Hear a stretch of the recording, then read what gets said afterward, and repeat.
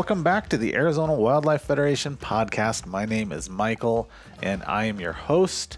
Well, I'm coming at you from up here in northern Arizona, and winter is really setting in up here. We've already had a little bit of snow. Most of the big game hunts in the state are wrapping up. There's still some late season elk hunts going on, maybe a few deer hunts as well. But my season is wrapped up. I was just the other day putting up all of my equipment, and it was bittersweet. It was sweet because, boy, I've been away from home a lot on hunts, and I've been away from my desk a lot, and I'm behind on everything. So it's nice to not have all of that day-to-day grind stuff hanging over my head, but also, boy, that got by so quick. I only did 3 big hunts, and when I say I mean my family. I only had a deer hunt of my own, which was a wonderful hunt. Took the whole season off, hunted for 5 full days in Arizona's beautiful border country, and ended up bringing home a gorgeous coos buck. So that was wonderful and a great, much needed hunt. I had my wife's elk hunt, and while we had several opportunities, her being kind of new to this stuff and not wanting to make mistakes, we passed on a few opportunities, and we missed one shot. Then I had my little boys javelina hunt, a youth javelina hunt. We're in a new unit in some new country, and I'm just so proud of that kid. For a 10-year-old boy, he can climb mountains all day long, day after day. He doesn't complain. He enjoys it. We always have a great time. We did find some javelina on our first week. I think we hunted a total of 6 days. On our second day out, we found some javelina and kind of spooked them and called them back in with a predator call. Almost up to 6 feet is where I finally stopped this javelina by waving my arms as it was running in at us. And I guess for folks that don't understand what's going on there, is if you spook a group of javelinas, you can wail on a predator call, which is designed to sound like a dying rabbit. Screaming, dying rabbit. And my hypothesis is, anyway, to a javelina, that sound comes across as a young javelina in distress. So those animals will, more times than not, come rushing back in with tusks snapping and hackles up and ready to fight. And we had one run right up to us, and I stopped it because I didn't want to get too close to my boy. But that javelina would not present a broadside shot, and him being a good little hunter education student, waited for that perfect opportunity and unfortunately did not get it. He had several other opportunities, but they were far and they were fleeting, and it just didn't come together. After that, we just could not find any more javelina, and it was amazing habitat. We covered a lot of ground, glassed a lot of country, couldn't find them. We found a ton of mountain lion tracks, though. It's got me wondering if maybe a predator population like that can have a localized impact on game animals. If you got any thoughts on that, write in and let me know. I've never been one to blame an unsuccessful hunt on predators. I like to hunt in intact ecosystems with its full host of predator and prey animals. But boy, this one was just fishy. The habitat was just too good, and we covered a lot of ground. And I consider me and the boy, we're pretty good javelina hunters. We can find them usually. We've never not filled the tag. So this case was a little bit different. But so that was my hunting season wrapped up. Good news is there is still plenty of small game and bird and waterfowl opportunities to come, as well as late season archery deer. So still lots to do, and there's always fish to catch. You might know that if you listen to our last episode on the Lord, I don't even know what I call it. I think the plethora of fishing opportunities in Arizona, something along those lines. It was just our last episode. Go back and listen to that. It was a good one. But I'm not here today to talk about hunting and fishing. We are talking about water in Arizona, and we're doing that with the director of the Arizona Water Infrastructure Finance Authority. It's a big title. That's with Chuck Podolak. Chuck is a water expert here in Arizona, and he is kind of going to give us the lowdown on what's to be expected in water policy in Arizona post the Sackett case. Now, if you're not familiar with the Sackett case, I would urge you to go back to episode 23 and listen to our episode, Are Our Waters at Risk with Joan Card, another water expert. So that was post-Sackett case. That was pre-Sackett case. This is post-Sackett case. Water is important in Arizona, no question about it. And Chuck's knowledge on the subject is extremely valuable. So I urge you to listen to this episode, learn about current water protections in the state, learn about that Sackett case, learn about what to expect in the future. All right, with that, I hope you enjoy this episode, and I will see you afterwards.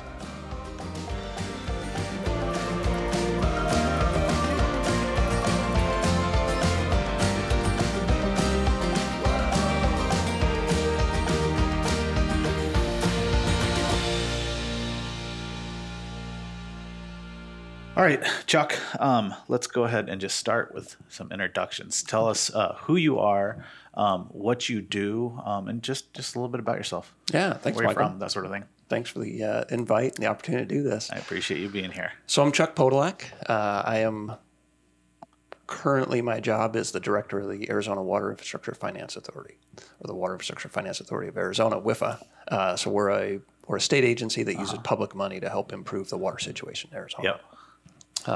Personally, I'm a hunter and angler, AWF member, and I really like what AWF does. And we got to hunt a couple times together this year. Absolutely, yeah. I had to participate in the AWF BHA squirrel, family squirrel camp, which was fantastic. A big plug for people to get out there next year. Got my first squirrels. Love that camp. Yeah, at squirrel camp. So I've been in this job now for about 9 months. Prior to that, I've been bouncing around, I say, the water and political world. Go way back, get a PhD from Johns Hopkins University in river science, fluvial geomorphology, trying to understand how water and the earth interact to shape river channels. Oh, wow. That wasn't sure how that applied. A lot more interesting than the political world. Absolutely. Wasn't sure where that was going to lead. Turns out, fast forward a number of years into the WOTA stuff we'll get into, that really had a strong connection in that. Yeah. That geomorphology background had helped interpret what the EPA was doing and inform some opinions on that. I've had the opportunity to be a natural resources policy advisor to 2 elected officials.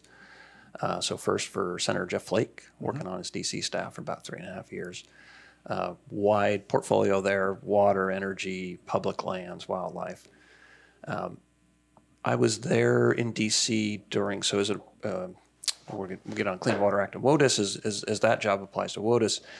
We're there during the 2015 Obama rule, which was a little bit controversial. It was so I had the opportunity to engage with a lot of Arizona stakeholders and national level stakeholders on the Clean Water Act, on WOTUS, on what they felt the pros and cons of those different rules and different approaches were, and then got to participate in several unsuccessful efforts to do some legislative clarifications to WOTUS and what the Clean Water Act was. So I come at the WOTUS from that. The second version of that was as the Natural Resource Policy Advisor to Governor Doug Ducey for about 1.5 years, in similar portfolio, public lands, wildlife, energy, water. As it relates to Clean Water Act, I was one of the jobs I did there was a primary liaison with Arizona Department of Environmental Quality, and I was there worked very, very closely with ADEQ in the crafting of the Arizona Surface Water Protection Program. Right. So this is the new in 2021 Arizona statute governing clean water, helping to, and hopefully we'll get into that a little bit more, but fill in some of the gaps that may be around the Federal Clean Water Act. So again, same thing, dealt with the regulatory agency, dealt with very closely with a number of legislators on what was possible to put into law, and dealt with a lot of the stakeholders, those who wanted a very expansive surface water protection program, those who wanted a very narrow surface water protection program. Yeah. And so I was understanding what the desire of the regulated community was, understanding what was politically viable, and sort of walking through what we put in place in Arizona. So you've kind of lived through all this in the past. A lot of it. Yeah. And then in between those policy jobs, I worked for the Salt River Project, SRP, a major water and power utility here in the Valley. My main job there was more on the legal side, dealing with water rights, litigations, conflicts over water, but I did get involved in SRP's analysis of the Clean Water Act and of WOTUS, they've got an interesting position. On the one hand, they're regulated entities, so they're subject to Clean Water Act permitting, and so they bring a view of a regulated entity, but they're also very interested in what the watershed looks like. What does the Salton Verde watershed look like? What is the development? Who's being regulated? What are the permits up there? And so that was interesting to look through Clean Water Act, WOTUS through those lenses as well. So I think that's where I come to the conversation from sort of all those different backgrounds. Yeah. SRP was present as a stakeholder at a restoration of Thompson Meadow on the West Fork Black River. Okay. I think kind of led and run by Trout Unlimited. But it was interesting to hear their perspective, Absolutely. On downstream water, and where it comes from. But it was great to have them there. They've been very active in watershed restoration, Yeah. particularly forest health. They've been very, very active in that and still are, making sure that we get Arizona's watersheds, Arizona's forests back to a healthy state. So it's producing the water, it's producing the wildlife, it's producing everything that we want out of our forests. That's awesome. Yeah. Yeah, they certainly have a stake in it, huh? Yeah. All right. Well, I appreciate that intro. You clearly have the bona fides, Chuck. And I already told you I'm leaning on you heavily on this because my water policy knowledge is limited to the point where I don't even know if I can lead a reasonable conversation on it. But that's why you're here. Yeah. So I can go ahead and learn with the listeners. But let's start with some laying down a foundation and just kind of getting some terms lined out. So first off, what is the Clean Water Act? Yep. So the Federal Clean Water Act was one of a suite of environmental laws that were enacted between the late 60s and mid 70s. And in that era, we're looking at the effects of industrialization through the mid 20th century. We're seeing some of the impacts and really generating the national will to put some national level laws in place. What the Clean Water Act says essentially is it makes it illegal at the federal level. It's a law by Congress that says you shall not basically do two things. The first thing you shall not do is you shall not, I'll use layman's terms here, dump pollution into a water. Sure. The other thing it says you shall not do is you shouldn't dig dirt out of a river, or you shouldn't put dirt into rivers. This usually gets termed dredge or fill. Right, so you can't discharge and you can't dredge and fill.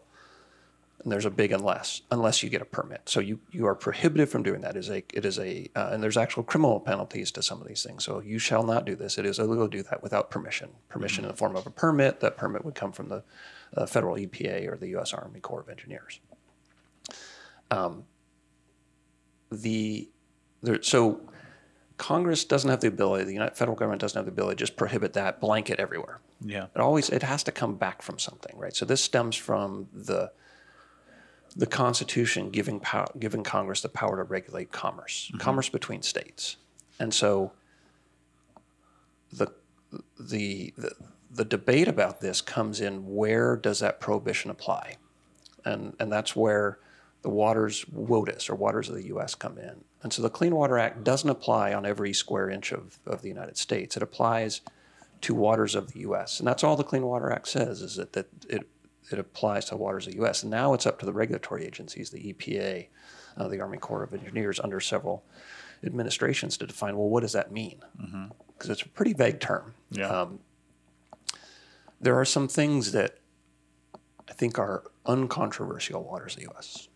Territorial seas, big interstate rivers, big giant lakes, think Great Lakes, think of Colorado, Missouri. I don't think there's any controversy that those are waters of the U.S., that Clean Water Act applies to that. If you go to my backyard, it's pretty flat. Although if it rains, it still sort of runs off into the street.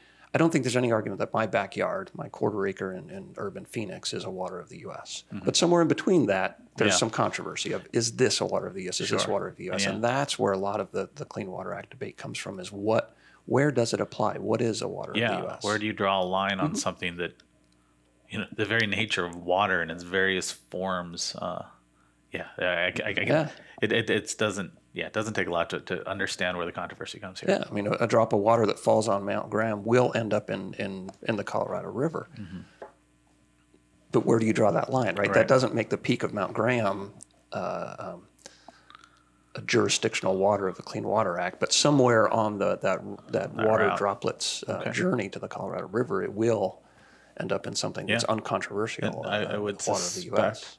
I would suspect, and I'm probably getting ahead of ourselves here, but the unique nature of Arizona and our surface water and our groundwater, I guess for that matter, probably makes it even a little more complicated here. Yeah, and it's, the debate, particularly at the federal level, is very much driven by the more populous eastern U.S. Sure. A lot of the science, again, back to the PhD, a lot of that fluvial geomorphology really was the foundation of that science is out in the east. It is driven by an understanding of our eastern rivers, our eastern streams, our eastern hillsides. Some of the terms we use really come out of the science in the east. And back to that 2015 effort by the EPA, there was a large 400 page scientific document that said this is the science that we're leaning on. And when you go through that again with a Western eye, you're like, man, 98% of this document is, the studies, the science you're doing are in streams that don't look like Arizona. They don't look like Utah. They don't look like Colorado. And so that's a challenge of that sort of that different nature of the east and western U.S. Okay. Well, I mean, before we, my natural progression was to get right into Sackett, but before we do that, do you want to talk about your old boss's tenure and his authorization of the ADEQ to develop some legislation for the state? And so I think I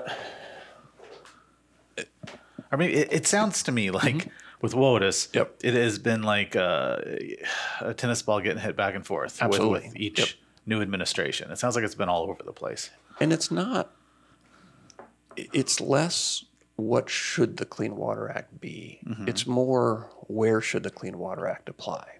And it really goes down, I think, to that constitutional question of there are limits to where the federal government can act. There are limits to what the Commerce Clause allows the federal government to do. And so we may all want it to be illegal to dump bad stuff into streams. The federal government, the Clean Water Act, may not be the only way to answer that. Okay. I think there's very few people would argue that some of these, again, let's go to the top of Mount Graham. You probably shouldn't be able to just dump a bunch of garbage and pollution on the top of that. Sure. Is a Clean Water Act the way that we prohibit that? No. Right. Let's go down to Colorado River. I think everyone's going to agree, yes, the Clean Water Act applies to that. Trying to make the Clean Water Act do everything, I think, is what's led to some of this debate over WOTUS. So as you pointed out, one federal administration comes in, you get a different EPA administrator, and they say, okay, the rules we're going to put into place to define what that jurisdiction, not rewriting the Clean Water Act, but just saying, where does it apply? Where do we apply these rules? One administration takes a very expansive, probably overshooting. Another administration comes in, takes a very, very narrow, probably undershooting, and that's led to multiple Supreme Court litigation. What we did in Arizona in 2020 and then successfully in 2021 was to say a couple things. This ping-ponging is not a good thing. There are waters in Arizona that we want covered. Under some federal rules, for some federal administrations, those waters are covered by WOTUS. Under some federal administrations, interpreting those rules, it seems that those waters are no longer covered by WOTUS. So let's just say these are the minimum coverages in Arizona. These will always be covered. If they're not covered by the Federal Clean Water Act, they will be covered by an Arizona program. Okay. And that comes from a belief that federalism matters, that there is a role for the state.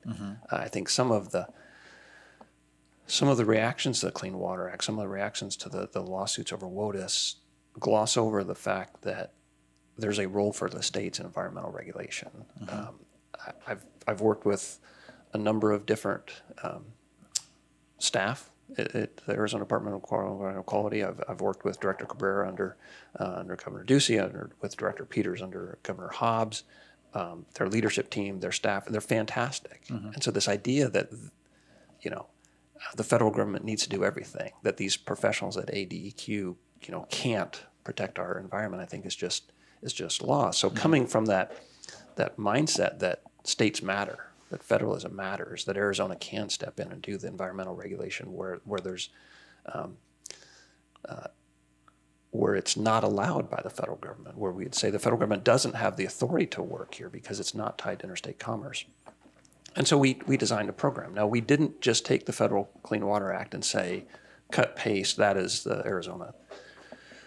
We said dredge and fill was a little controversial. Dredge and fill, in my opinion, has really morphed from a real clean water protection to something that's more akin to zoning.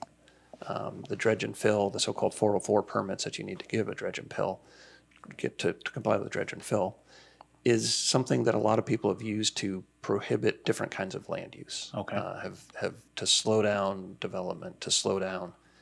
You and I may disagree over a certain subdivision, but rather than arguing about whether a subdivision will exist or not, we might have that proxy fight over the 404 permit for that. And so the using dredge and fill, particularly in a place like Arizona, where there's a lot of things that people might argue are streams.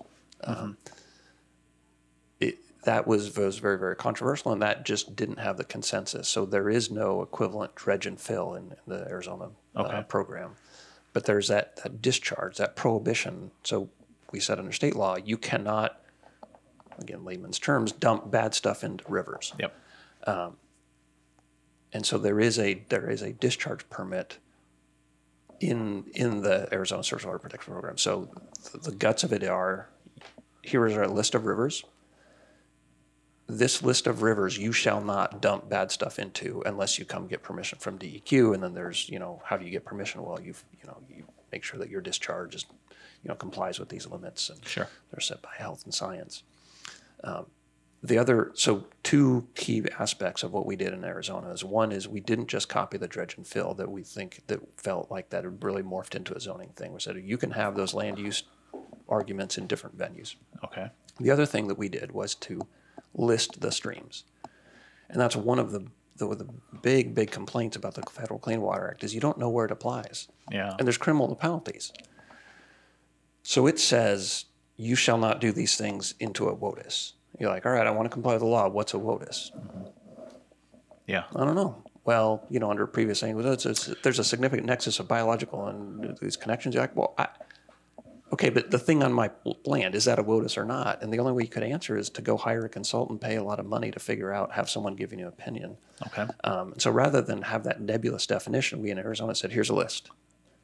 So you, Michael Cravens, know if I'm going to go down to this river, is that subject to the Arizona Surface Water Protection Program or not? I just look at the rules and say, well, it's on the list or it's not on the list.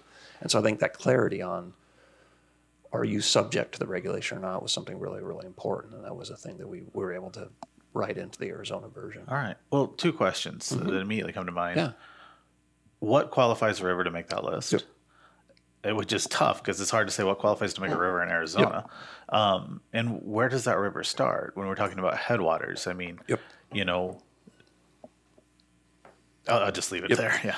So we generally use the presence of water and how long water is present. Okay. In the Clean Water Act framework, they generally divide water bodies into three types, or what we would call perennial. There's water there every year. All the time. So I can go down to this thing, I can put my foot in at any time of the year, and my foot gets wet. Yep. Okay, perennial. Roosevelt Lake, West Clear Creek, the Agua Fria, the Colorado, Lake Mead. There's a second category that call intermittent streams. So these are streams that don't have water in all year long, but they're seasonal. Yeah. Largely driven by snowpack, right? So you go to, this river may, from say May through September, have water in it as the snowpack melts and it sort of makes its way down. Once the snowpack's gone, things kind of dry out. Then it becomes dry.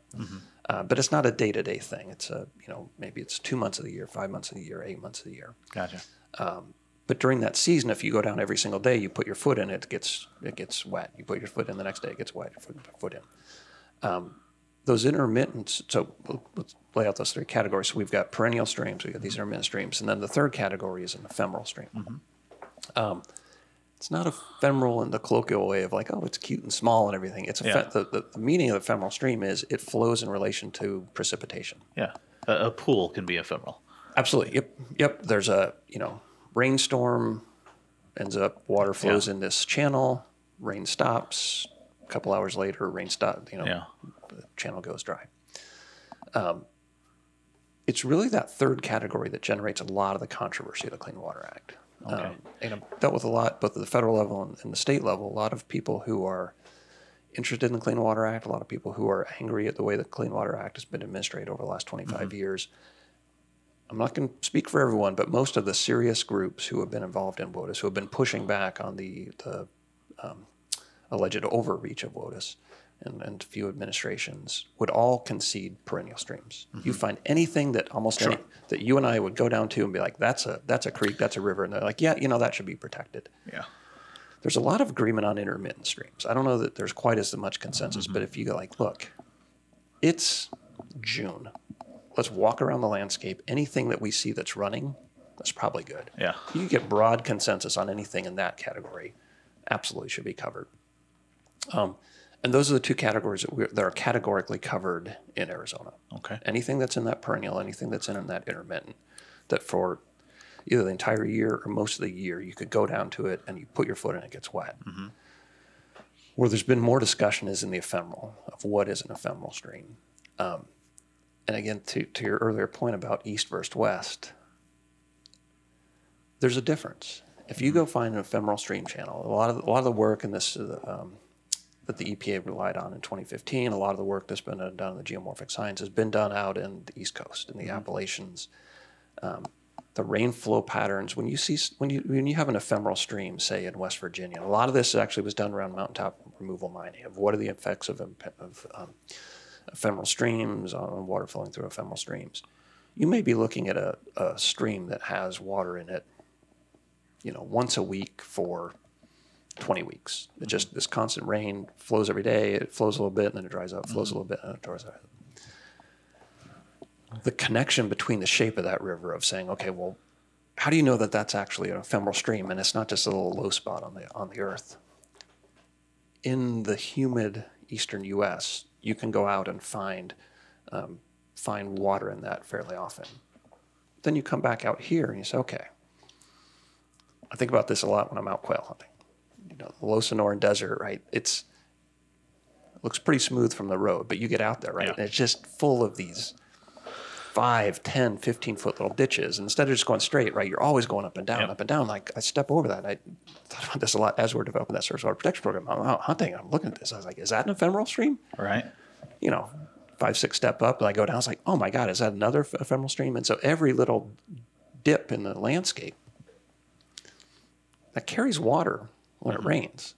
Now, it may only see water once every 5 years, once every 10 years, a big gully washer, so and that sort of goes on out the there. Street, Absolutely, yeah. And so that's where a lot of the controversy has been of, if you say every low spot on the earth that ever carries flowing water in a rainstorm is subject to clean water regulation, pretty much you have more of the planet, more of the surface of Arizona subject to that regulation than not. Okay. Which isn't to say you shouldn't trash that stuff, right? But we have programs that govern where you can put waste. We have programs that govern where you can put hazardous waste. Yeah. We have programs that govern where you can put water that's not going to flow somewhere, but it's going to sink into the ground and go in an aquifer. So it's not that just because you can't find a low spot on the earth that carries a little bit of water during the rainstorm, that's not protected from the surface water protection program. It doesn't mean that you can just do whatever you want on there. And I think that's sometimes what gets lost is you want one tool, whether that's the Clean Water Act, to cover everything. Yeah. No, I very much appreciate and understand the complexities here. Yeah. And the more you think about it, the deeper you dig into it, the more nuanced it becomes. Couple points I would like to make, and one is a question. Well, first I should say, and just being a wildlife guy, this is immediately where my mind goes. And I'm not speaking to whether there should or should not be regulation to ephemeral pools, but absolutely vital for amphibians. In Yeah. fact, all Yeah. of our amphibians in Arizona, minus a few that are along our perennial waterways. But yeah, they're all those special creatures that come to the surface of the earth once a year, do Yeah. their thing, and go back down. Yeah. And that's only when there's water present. The other, and this is my question: what would this classify as? I remember spring turkey hunting in Bear Wallow Wilderness, and I went way down in this canyon. And I'm walking along Bear Wallow Creek, and there's maybe a pool every 40 or 50 yards. And this was at the height of drought. Yep. But in each of those pools, where's just a bunch of Apache trout just doing their thing. And it blew me away that species can survive, because I don't know any other trout that could do that In those kind of pools, yeah, right? yeah. But they were there; they were seemingly doing just fine. But what would you categorize a section of stream like that? It really depends on where that water comes from and how frequently it gets in there. Okay. Whether it's an intermittent stream. Yeah. Now if that pool is there all year long, that's a perennial pool. Yeah. Now, if there's another pool downstream, if they connect only infrequently when it's raining, that stretch connecting them, that might not be. Yeah. But those two pools that hold water all year, perennial. Yeah, that makes sense. or intermittent if they're there for 7 or 8 months. Right. It's hard to imagine though a fish successfully surviving in something that's going to go dry. So you would assume that in those pools, at least the pools would exist year round. Yeah, I would think in most cases they're probably connected as well. Yeah. Like I said, that was at the height of drought. I know we've had a couple of wet years since, which has been really nice. But And we do, I know we mean to talk water quality, and I think we can stay on that. But when it comes to both water quality and water quantity, Arizona is really pretty advanced in how we think about groundwater, how we regulate groundwater, at least in very populated parts of the state. And that applies to water quality as well. And so we've long had this aquifer protection program, which means if you have a pool, it's nothing flowing in of it, nothing flowing out of it, and that pool, the water is going to sink down into the ground and it's going to go into an aquifer. That's considered a drinking water aquifer by the Arizona Department of Environmental Quality, and you have to have a permit for that. And so some of these things that some of the fights about ephemeral streams, you want to argue and shoehorn one regulatory system into it where arguably another regulatory system already exists. And so a lot of those things are ephemeral because the water sinks into the ground and it goes down into the groundwater and aquifer. That's already protected. You can't just go dump something in there because you're going to be impacting the groundwater. Yeah, because I think that's a concern of a lot of folks. Absolutely, yeah. And we have a very strong aquifer protection program, a very strong regulatory structure already in place that protects our groundwater, the quality of our groundwater. Interesting. And so it's that whole suite, right? But that's not sexy. That's not the big headline of, hey, EPA just rolled back, blah, blah, blah. That's the eye-catching headline. But when the true story, the facts of it are like, okay, well, there's this layered set of regulations that involve the Federal Clean Water Act, involve Arizona surface water protection, involve Arizona groundwater protection. You take all those together and suddenly you're like, okay, we're actually in a pretty good spot in Arizona. We have, it's not one thing solving all those problems, but it's all those regulatory things. And then you layer on that our regulations about solid waste, our regulations about hazardous waste. All right, what's the vulnerability? What is that place in the landscape that I really care about? And what is the action I'm worried about? Mm-hmm. Is it a mine? Is it a housing development? Is it a sewer, wastewater treatment plant? And then what are the protections? Yeah. Would you say with these specific groundwater protections we have in Arizona, does that put us in a better place with the recent ruling on WOTUS than, say, somewhere out east that might not have those additional layers? I think it does. So the recent ruling, and we should probably get around to what that is. So this is there's, as I mentioned, there's been a series of Supreme Court lawsuits on the Clean Water Act, and most of them deal with that question of jurisdiction. How far up in the landscape, how broadly across the landscape does the federal jurisdiction related to interstate commerce apply? The latest one was referred to Sackett versus EPA, and so the Sacketts are a couple up in northern Idaho who was trying to build a house. It turns out they were challenged over whether the construction activities around their house violated the Clean Water Act because they were dredging and filling in something that was arguably a wetland. that works its way through a court system. It goes to the Supreme Court. It was argued last, I believe, October of 2022. Decision or opinion came out in May of 2023. So the quick takeaway is it had a more restrictive view of what Congress's powers under the Commerce Authority were. So rather than, we've had these sort of series of expansions and contractions. So it doesn't say that the Clean Water Act doesn't apply. It just says the reading of where it is on the landscape is a little bit more constrained than before. And it really aligns with that idea that most days of the year, if I go down and you put your foot on the ground, you put your foot in this thing, is there water there? Is your foot going to get wet? That's not the test they use, but it's essentially that. Right. The things that you and I would look at, the things that many people would look at, be like, man, that's a river, that's a stream, that's a lake. Those things are still protected. Well, maybe you could help me with one thing I didn't understand. So, as I understand, they didn't adopt the significant nexus portion that has been used for a long time. And then they went with relative permanent, which is, to me, they're both pretty vague as far as terminology goes.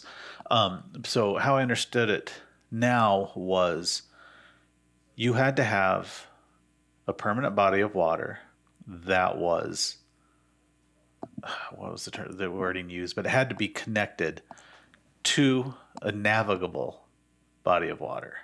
Is that accurate? Or am I off base there? And as far as how it's connected was some kind of, again, relative. Yeah. permanence. So I don't want to. I think I will get in trouble if we start to go down and like, okay, this applies, this doesn't apply. Okay. But essentially, yes, it's. Well, where does that leave a small lake in Arizona? Like, I assume a lake would be a navigable body of water, right?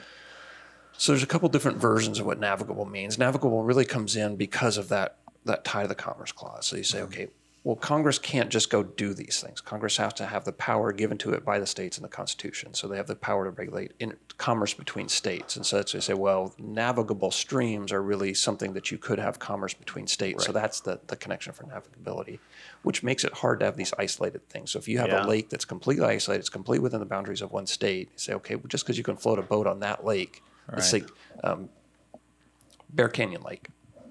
Yeah, you can float a boat around there. Gone out there, love it. Is that interstate commerce? Yeah. Arguably not. But is that covered under Arizona Surface Water Protection? Absolutely. Like those are permanent water bodies that are covered by the Arizona program. So again, it's that sort of layered defenses or layered protections that afford that. I think having the Surface Water Protection Program, having the Aquifer Protection Program in place puts us in a better spot to have robust environmental protections of our water, regardless of what the fluctuations at the federal level are. And that was really the motivation behind the Surface Water Protection Program, is to say, DC will do whatever DC does. It's going to ping pong, it's going to expand and contract, and we're still protected. We still have these things that we care about that are protected, that have these regulatory protections on them. So when these 9 judges ruled in favor of the Sacketts, how does that, and I'm really painting my ignorance here, but how does that differentiate from like, hey, these guys in this particular situation, they were good. They should be left alone. How does that translate into complete, my words here, redefining WOTUS? So it's less going to be what the Supreme Court wrote, and it's going to be more about what rules the EPA and the Corps produce. Okay. And so it's that regulatory guidance that really governs, do you need a permit or not? What's been litigated is, does the guidance put out by the Obama administration or the Trump administration or the Biden administration, is that legal? And that's really kind of what the debate in the Supreme Court is. The Supreme Court is looking at whether the interpretation or whether the application of the Clean Water Act through these regulatory structures are constitutional or not. Mm-hmm. And so they've laid out what the Supreme Court thinks those sort of guiding principles are, the things that would make a WOTUS rule constitutional. Mm-hmm. And now it's back in the EPA and the Army Corps court to say, okay, this is what the court has said they think is constitutional in terms of the application of the Clean Water Act. Now you go put that into rules. And so that's what the Biden administration was producing rules basically at the same time the Sackett decision came out, and so they're back.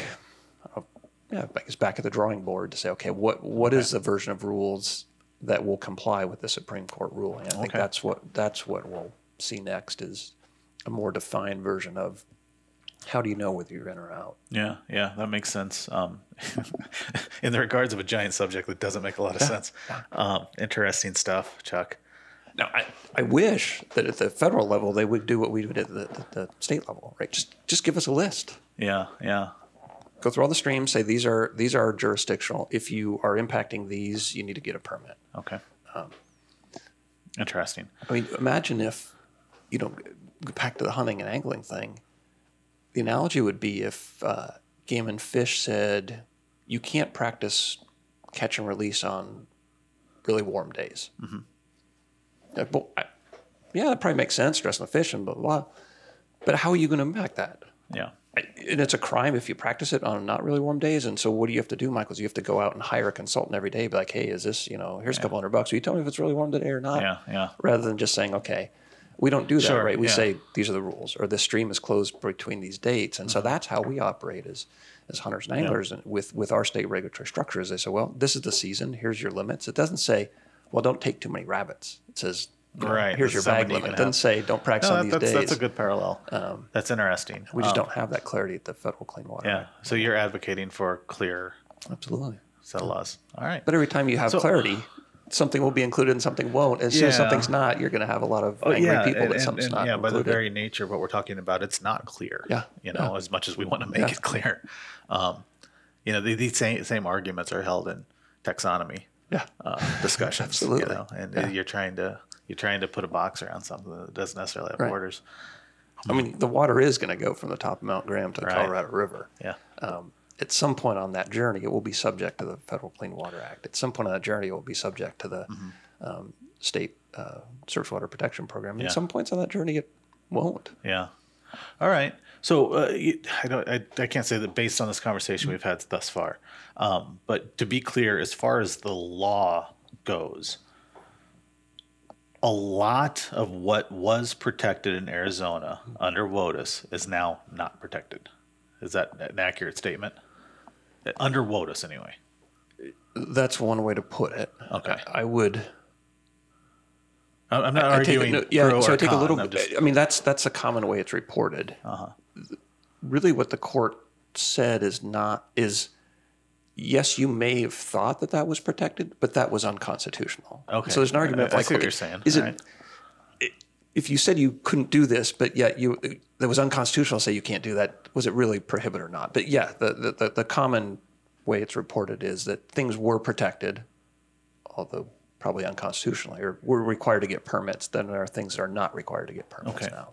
So, and I realize I'm putting you on the spot here, and I don't mean to. I'm just trying to. These are the questions that come up. This is a fun part of the talks. If we do have important, whether they be ephemeral or intermittent wetlands that are left without protections, and I know you did talk about groundwater protections, so I think is wonderful, and I'm not hearing that, so I like hearing that.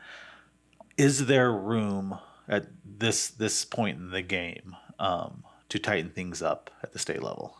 And if there is, what does that look like? Yeah. So there is.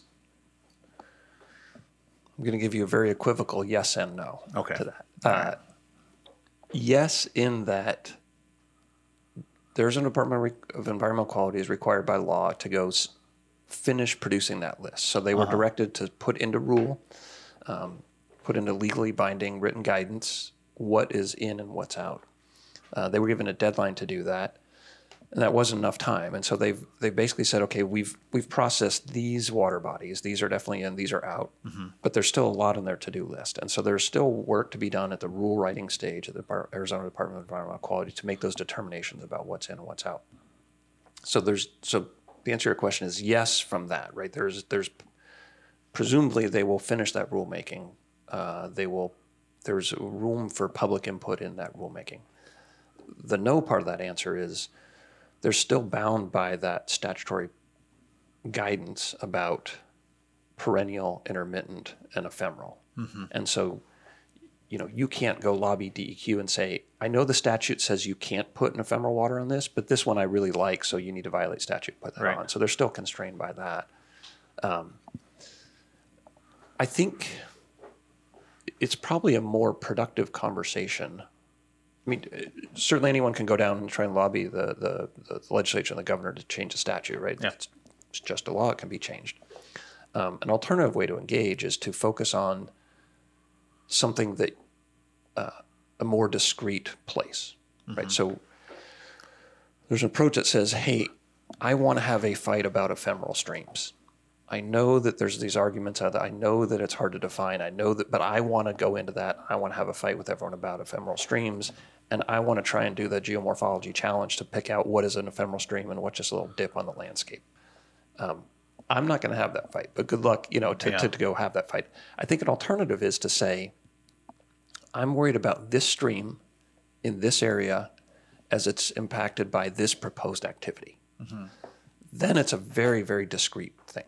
So let's say that you have, No, I like that because that's where my mind is going. Yeah. Relic leopard frogs, Chiricahua leopard frogs, narrow-headed garter snakes, endangered species. There's a proposed transmission line. There's a proposed mine. There's a proposed manufacturing facility. There's a proposed bridge in this spot going over this thing. Then what are all the things it has to overcome? It might not be the Clean Water Act. It might not be the Surface Water Protection Program, but there are other things that govern the compliance of something. And that might be a more discrete way to accomplish what people are trying to accomplish. I guess, an issue that comes to mind would be, and I'm somewhat playing devil's advocate here because I do get the complexity here. But, areas like that, say you have a population of relic leopard frog somewhere, endangered species, needs all the habitat it can get, right? And its little tiny wetland that it exists in is downstream from this dry riverbed that is, that's its lifeblood. That's where it gets filled up from. But then you have a mining operation or something that would have been precluded or would have been stopped by some federal regulation. And again, I could be way the hell off base here, getting into the weeds. But that's why I got you here. Yeah. And it could be taken out, or this habitat with this one species could be taken out or ruined by things that are happening up here because this is an ephemeral stream. So there's a couple things going on there. Okay. And I love the hypotheticals because that puts a little bit more contract on it. So in that hypothetical, we have an endangered species, which changes everything, right? The impact of the Clean Water Act is a lot less important if you have an endangered species. So the proposed land or the potential hypothetical land activity, if that's impacting the endangered species, if you can show those connections between what they're doing and the impact of endangered species, like you don't need the Clean Water Act. You have that activity has to go out that. The existence of or the applicability of the Clean Water Act to that stream, to the ephemeral stream in that hypothetical, doesn't stop. If I think we had a mine in that hypothetical, it doesn't stop the mine. What it says is, if you are going to discharge something to this river, it has to comply with these standards. And that's one of the challenges, right? A lot of these environmental laws do great things, but they also get used as proxies. Sure. Someone says, I don't want public lands ranching. I don't want a new housing development. I don't want a mine. Therefore, I'm going to use this tool to make that thing stop. Right. And I think the trick is, or not the trick, but you then sort of probe that more. Say, okay, if this mine, this ranch, this thing, if that could comply with the rule, if it could comply with the terms of permit, would you be okay with it? If you're like, no, I just want it to go away. Like, okay, well then we're not really arguing about the Clean Water Act. Right. We're arguing that as a tool to do something else that you want to happen. So there's the endangered species nature of that. There's the ability of that mine to exist even with a permit, right? We're really good with water quality. We know how to put things in water. We know how to get things out of water. We can treat water really, really well. And so the existence of a permit doesn't necessarily stop an activity from happening. It just makes it potentially makes the treatment more robust and more costly. Anything that would be detrimental to go in that river just needs to be taken out before it goes in that river. So you can still have that housing development, that mine, that road, that ranching exist. And then there's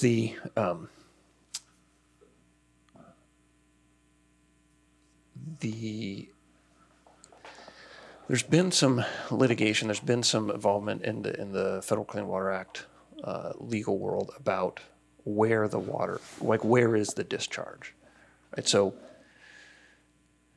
if I've got, let's take the extreme. I've got a city water treatment plant, wastewater treatment plant. I've got, well, let's say it's not a water treatment plant. I just got a pipe with a bunch of sewage coming out. Mm-hmm. I set that in the Colorado River. Everyone's like, yeah, that's a discharge of the Colorado River. You need to have a permit for that. Let's say I back that off 3 feet and I dump it on the ground and it runs across the ground into the Colorado River. Like, that doesn't get you off scot-free. That is still discharging. You are still putting pollution in that river. And so the pipe doesn't necessarily have to touch the water that's going in order to be jurisdictional. And so there's still, over time, there'll be some attenuation, 5 feet, 10 feet of ephemeral stream between the thing you care about and the discharge point, 100 feet. It really depends on what it is, what the flows are. But there still can be some connection, even if there's something that's non-jurisdictional, a flat piece of ground, anything else. Gotcha. Which isn't to argue, but again, to that devil's advocate point, right? Like, so take a thing about, like, I care about these frogs and I care about this thing happening. And it's not just, some of what we do, there's a lot of just outrage in the world, right? We want to get mad. I'm mad at so-and-so. I'm mad at the judges. I'm mad at this. And we're like, okay, let's take a deep breath. Let's look at the facts. Let's look at the whole regulatory situation and see how it plays out. And then when you do that, it's not always better, but sometimes, okay, well, that's the thing. Those are the places I can engage in. Those are the things I can do. Right. That's what I should be looking at. It's funny because I feel like I need to tiptoe around some of this because it's controversial. But when it comes down to it, it's been crystal clear to me that all stakeholders, despite political affiliation, despite environmental affiliation or whatever, everybody cares about water in the state. For sure. Everybody cares about it. So that's good. Yep.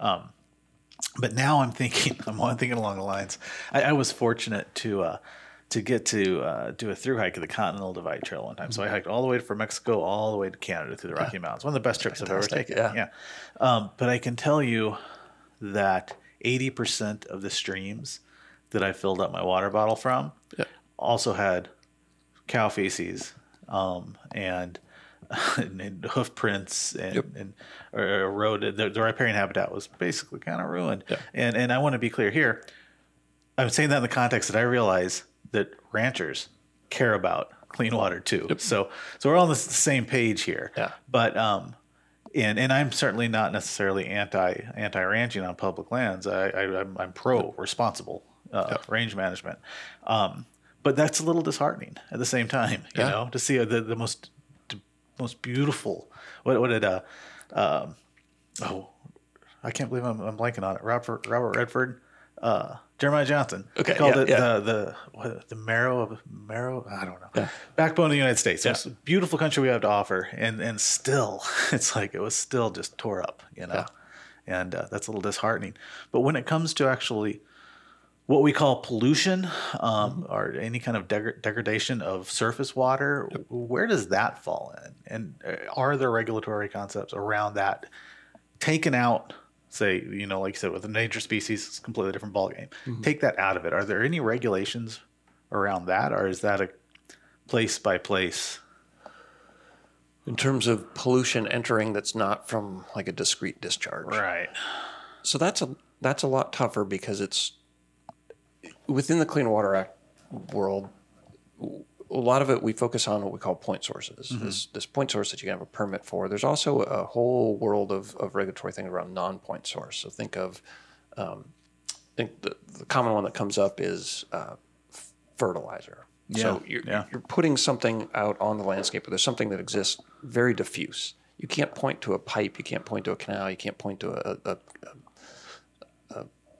channel that brings it to a water source. It's this sort of moving down through the earth. That's, I think that's a lot harder. It's a lot harder to pinpoint. It's a lot harder to attribute. Mm-hmm. If you own a pipe, you own a factory, it's got a pipe at the end, you're responsible for what comes out of that pipe. Yeah. If there's a stream channel that has elevated levels of something, you have to go look at everything up above. I'm sure. We have mercury here in our in northern Arizona lakes. Yeah. And it is, I think the regular structure around that is just a lot more difficult. I think in many ways it's a lot more, it's not as mature in terms of how do you find someone, how do you hold them responsible, how do you make them get a permit to do that. There's this, that comes into more best management practices, these watershed managements, and trying to get users of the land to do these sort of best practices, but it's harder. It's a lot harder to attribute fault in that point, and that's really key in a regulatory thing is who's doing something and how do you regulate that activity. Man, Chuck, this stuff is complex. Yeah. I appreciate, I really do appreciate your thoughtful approach to thinking about these things because quite honestly, it's easier just to shout what your friends are saying, and not really dig into it and give it thought. But that takes time, right? Like, to sit down and do that. And I mean, we're in this world where, we flip through some social media, find a compelling picture, and then sort of yell about that. And the truth is, we are busy here in the United States. It's. Well, and the risk of that is to, I think, lose sight of the other side or the people that may not agree with you. And I get back to that when you sit down, I've sat down with stakeholders across the spectrum, land users, environmental advocates, public land managers. Everyone agrees on it. It's just a matter of to do it. Like, okay, this is a little too far. This is not far enough. There's not a group of people out there who say, I hate water. I want to pollute this stuff. Like that. There's not a constituency for that. Yeah. It's a matter of just like, it's all matters of degree. I feel like I'm leaving this conversation with more questions than I had coming into it. But quite honestly, I mean, I don't even know how to really articulate them either. The stuff's complicated, and I have a ton to learn about this. But I don't want. Part of the challenge of complexity is it can scare people off. Yeah. Right. The simple answer, retweet a thing, write a form letter of just says, I'm mad. I want more regulation. I want ephemerals. The harder part is you're like, okay, it gets complex, but that's not to scare people away, right? That says, if there's something you care about, engage. I think, again, back to ADEQ, they've done I think a phenomenal job at engaging both the general public as well as the regulated community. I've found under multiple administrations their openness, their ability to see what they're doing, their ability to make your voice heard, your ability to weigh in, right? And just an email to ADQ Director Karen Peters that says, I love ephemeral streams, like that's not going to move the needle, but engaging and saying, watching them, looking at public notice, saying there's this proposed permit for this activity and this thing I care about, let me spend the time to read it and weigh in and say, I think you shouldn't do this because of this reason. Yeah.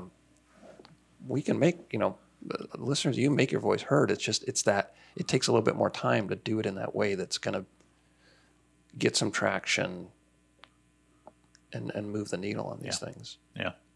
Interesting.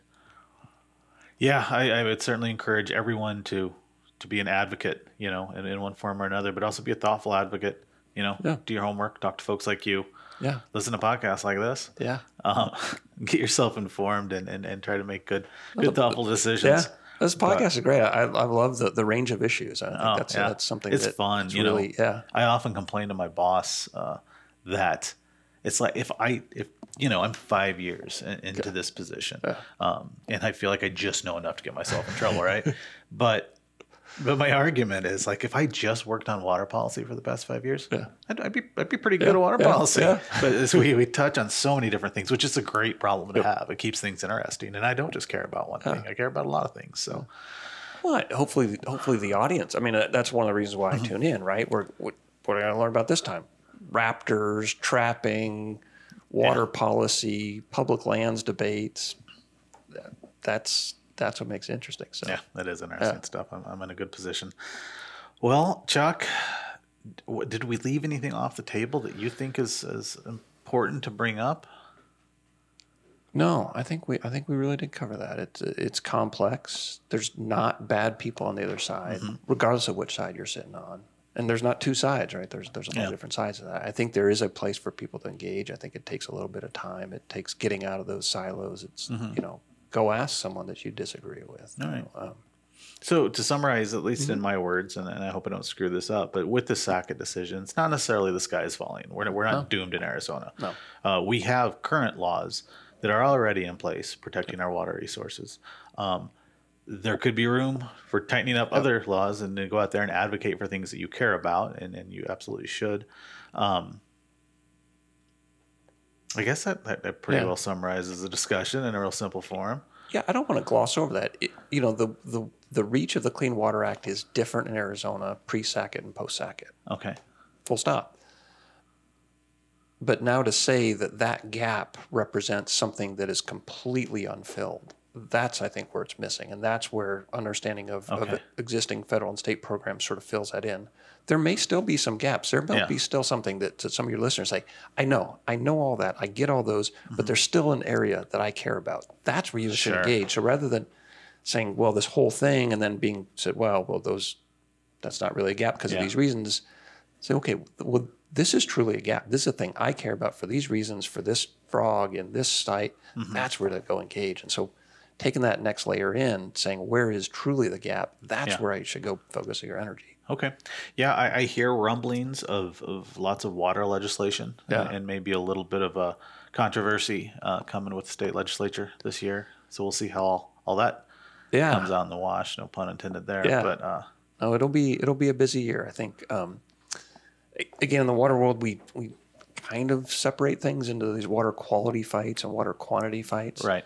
I don't know that there's a lot on the horizon in terms of water quality. I think, DEQ is still implementing surface water protection program. I don't think there's a lot going in that world, maybe around the margins. But I think, to your point, some of the brewing fights are more on that water quantity thing. How are we regulating people taking groundwater out? How are we regulating, how are we dealing with new housing, new industry, new demands in the state? And I think we'll see. It'll be potential for an interesting session on those angles. Yeah, well, obviously the Arizona Wildlife Federation interest falls in surface water that is available to wildlife. But of course, if you drain an aquifer, you lose springs, you lose that surface water. So, complicated stuff, man. Absolutely.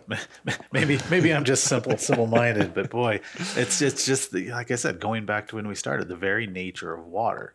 It's like it's a fluid and moving thing in various forms, and how do you define what's what there? That's really hard. Yeah, but important for sure. We all depend on it. Fantastic field to work in. Well, Chuck, I want to say thanks, man. I already commented, but I'm going to say it again. I appreciate your thoughtful approach to this because it is complicated stuff, and we need thinking people like you working on it. Yeah. So thanks for that. Thanks for being here today. Yeah, appreciate it. Thanks for everything you do. All right. I find Chuck's personality, ideas, and philosophy on complicated subjects quite pragmatic and refreshing. There's a lot of different ways to look at this. It's a nuanced subject enough that a lot of those ways might not be necessarily wrong or right. But I appreciate pragmatism. I appreciate varied outlooks on complicated subjects. And I think that's what we got between our podcasts with Joan Card, again, that was episode 23, and this one with Chuck Podolak. So I hope you learned a lot, and I hope it arms you with the knowledge you need to go forth, advocate for waters in Arizona the way you see fit and appropriate. And it's important. So use your voice, speak up when and where necessary regarding all things that affect our environment, habitat, ecosystems here in Arizona. And water is important to everyone. It's important to you, me, agriculture, and most notably in my world, wildlife. All right, with all that, don't forget this episode was made possible by the Arizona Wildlife Federation. The Arizona Wildlife Federation turned 100 years old this year. I've talked about that a lot in the past, but boy, it's a big deal. Oldest conservation organization in the state, so if nothing else, we got staying power.